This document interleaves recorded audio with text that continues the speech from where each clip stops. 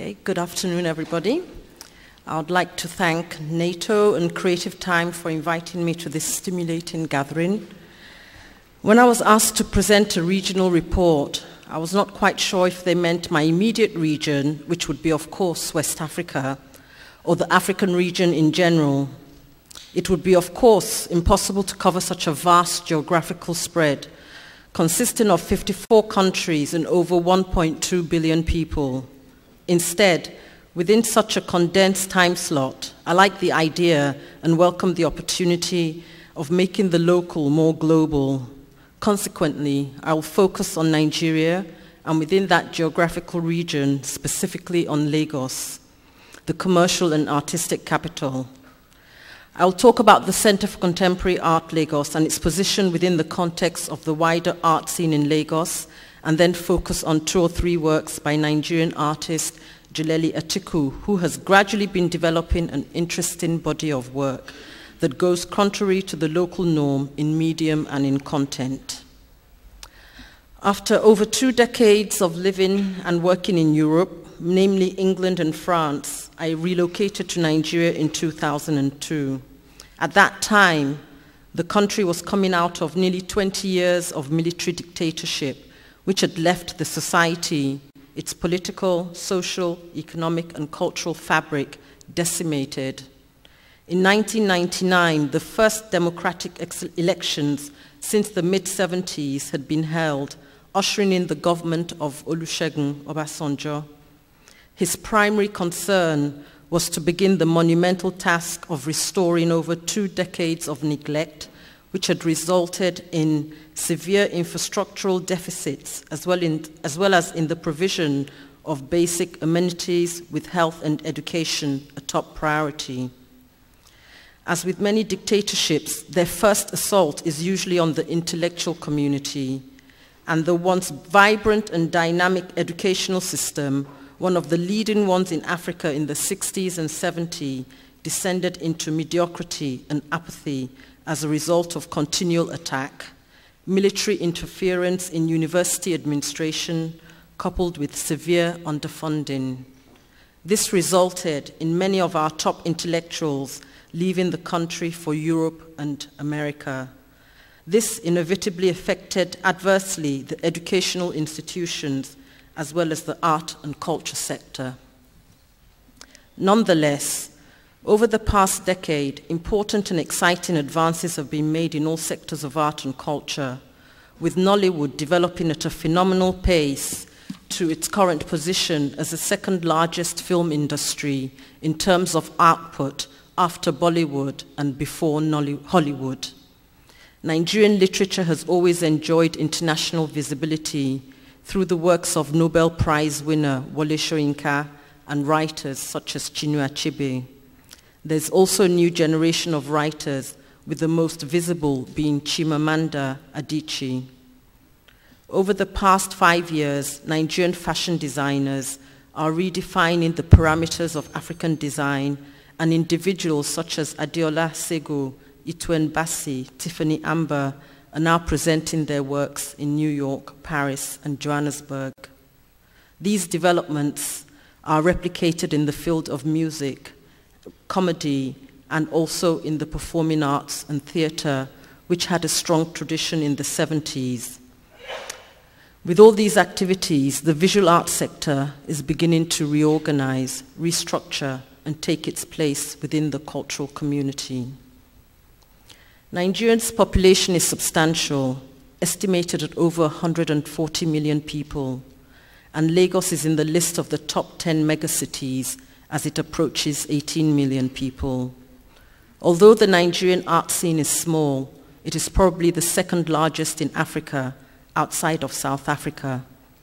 There are over 25 institutions providing fine and applied art courses at university level. The scene is also vibrant, consisting mainly of private galleries doing brisk business with financial, telecommunication, as well as multinational oil companies operating in the country.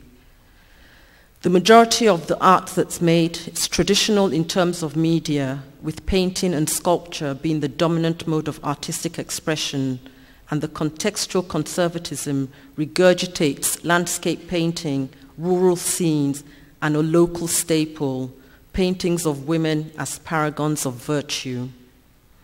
A situation that continues due to an art educational system that has changed little since inception, taken after the 1950s British Beaux-Arts Academy model on one hand, but also the lack of commitment and interest by any tier of government, whether federal, state, or local, in supporting the arts.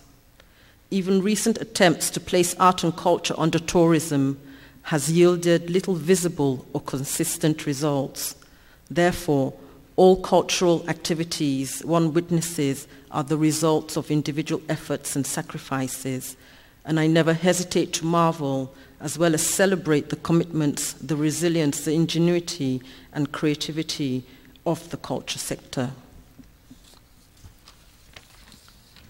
Within this context, there are many artists who want to work or who do work with a variety of media and in more experimental ways.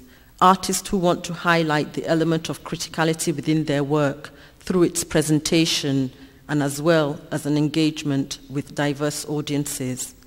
As a curator of contemporary art, it was also obvious that in the absence of the appropriate cultural infrastructure, I would have to start from scratch and create the platform that will allow me to articulate my ideas and realize projects with some of these artists. It is within this context that CCA was founded. The Center for Contemporary Art was founded in 2007. The curatorial and critical imperative aims to encourage, support, and provide a platform for the critical engagement with the changing dynamics of artistic practices outside an educational system that demonstrates few, if any, relevance to 21st century realities. CCA has focused on lens-based media, which has had little or no consistent platform, a situation in which photography, in spite of being introduced and practiced for nearly 150 years, continues to be relegated to the realm of a hobby in spite of some of the most internationally respected and visible photographers such as Okai Ojekere, Andrew Siebo, Uche James Roha, and Lucy Azubuike from the continent coming from Nigeria. Before 2007, we cannot even talk of video art or other lens-based or technologically driven media. The art schools just are not equipped to provide these possibilities. From the outset, CCA Lagos wanted to work with artists with a socially engaged practice, as well as those working outside the constraints of accepted media, one that went beyond art as an object or a commodity. From a personal perspective, the questions I was asking included what kind of curatorial practice is possible in a context in which infrastructural deficit, physical and intellectual, exist? What are the issues and themes preoccupying artists specifically and the society in general? In which way can CCA Lagos provide the platform and space for artists' professional development? This uncharted territory presents its challenges, but also a carte blanche for the development of new methods, strategies, and possibilities.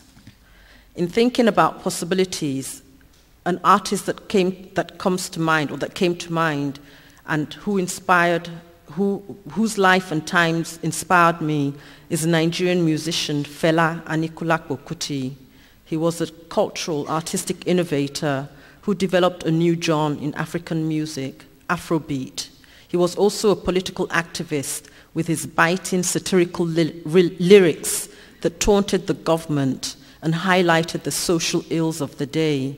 And he was a human rights activist that stood up and defended the rights of the common man. He is one of those few artists whose art, content, and aesthetic created a symbiotic harmony, making it as poignant and as relevant today as it was 30 years ago. CCA Lagos's inaugural exhibition appropriated the name of one of Fela's songs, Democracy, which was a solo exhibition, 3 solo exhibitions and a publication to engage with the idea of democracy within an African context. We presented consecutively the work of 3 Nigerian artists. This is an installation view of one of the artists, photographer George Oshodi, in an exhibition entitled Paradise Lost, Revisiting the Niger Delta. The Niger Delta is the oil-producing region of Nigeria, which generates over 95% of its wealth. But it's also one of environmental disaster, and this is something that George has been documenting for the last 9 years. Also at CCA, we try and present exhibitions that deal with issues and themes that other galleries or other spaces don't deal with. This exhibition is called Like a Virgin and presented the work of two African women artists, Zanele Muholi from South Africa and Lucy Azibuike from Nigeria. It dealt with sexuality and the body from a contemporary African perspective. Zanele is a black South African lesbian activist, and Lucy's work comes from an African feminist perspective. These are some of the issues that are hardly discussed within the art scene in Nigeria, and those are some of the things that CCA likes to present. Over the past 12 months, with over 17 African countries celebrating independence in 2010, we embarked on an ambitious program, including a 30-day part workshop, part art academy, part residency, under the theme of On Independence and the Ambivalence of Promise, and a sub-program on art, fashion, and identity. We collaborated with several institutions within Lagos. This is the gallery of one of the art schools that's about 10 minutes from CCA. CCA Lagos continues to work with local, continental, and international curators, critics, and artists to present a diverse program of talks, seminars, workshops, exhibitions, many of which are the result of local and international partnerships or collaborations. I also want to talk very briefly about the work of an interesting artist whose name is Jileli Atiku. He's an artist who works across media, in sculpture, installation, performance art, video, and now photography. Within Lagos, he has earned the tag of artist activist for his socially engaged work and his political commitment. He's a staunch exponent of using art to motivate social change. And in most of his work, he uses his body as a medium of expression, which is relatively new within the Nigerian context. This work is called Victims of Political Assassination, and a lot of his work is actually presented in different spaces, whether it's in the university. This one was presented in 2006 at the Ahmadu Bello University, which is where he studied sculpture, but also at the Lagos State House of Assembly. In Nigeria, we find that during election time, there are usually a lot of assassinations in which opponents, instead of engaging in intelligent debate, find it easier to get rid of their opponents. And this is something that the artist wanted to highlight through this performance that took place at the Ahmadu Bello University.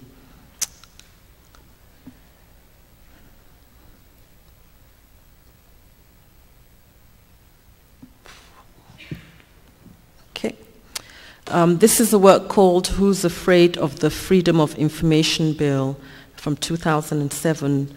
The Freedom of Information Bill is the longest running bill at the National Assembly in Nigeria. It's been there for over 9 years because the politicians refused to pass it, as it will give access to some of the mismanagement and corruption going on at the highest level of our polity. Over the past 9 years, there's been a huge amount of debate about the non-passing of the bill and the insincerity of the politicians who have been leveled with accusations of oppression.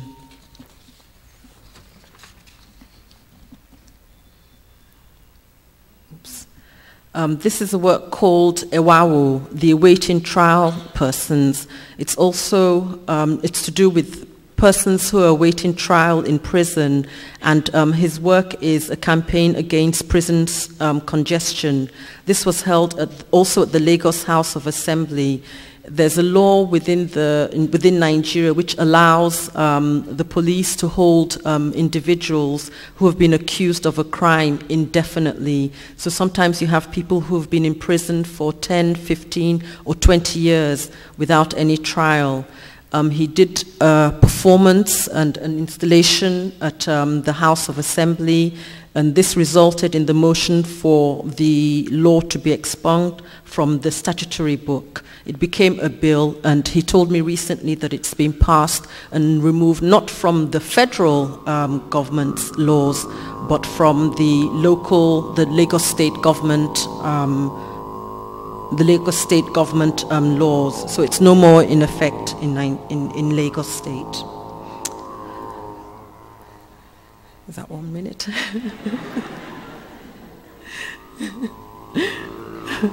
Okay, this is a last installation that he did recently, which is called Agborago, and it's the performance that addresses the injustice and inequality, depicted the class system of the master-slave mentality. I just wanted to present this work just to give an idea of the few artists that are working in performance art, but also working with socially engaged issues. Thank you very much.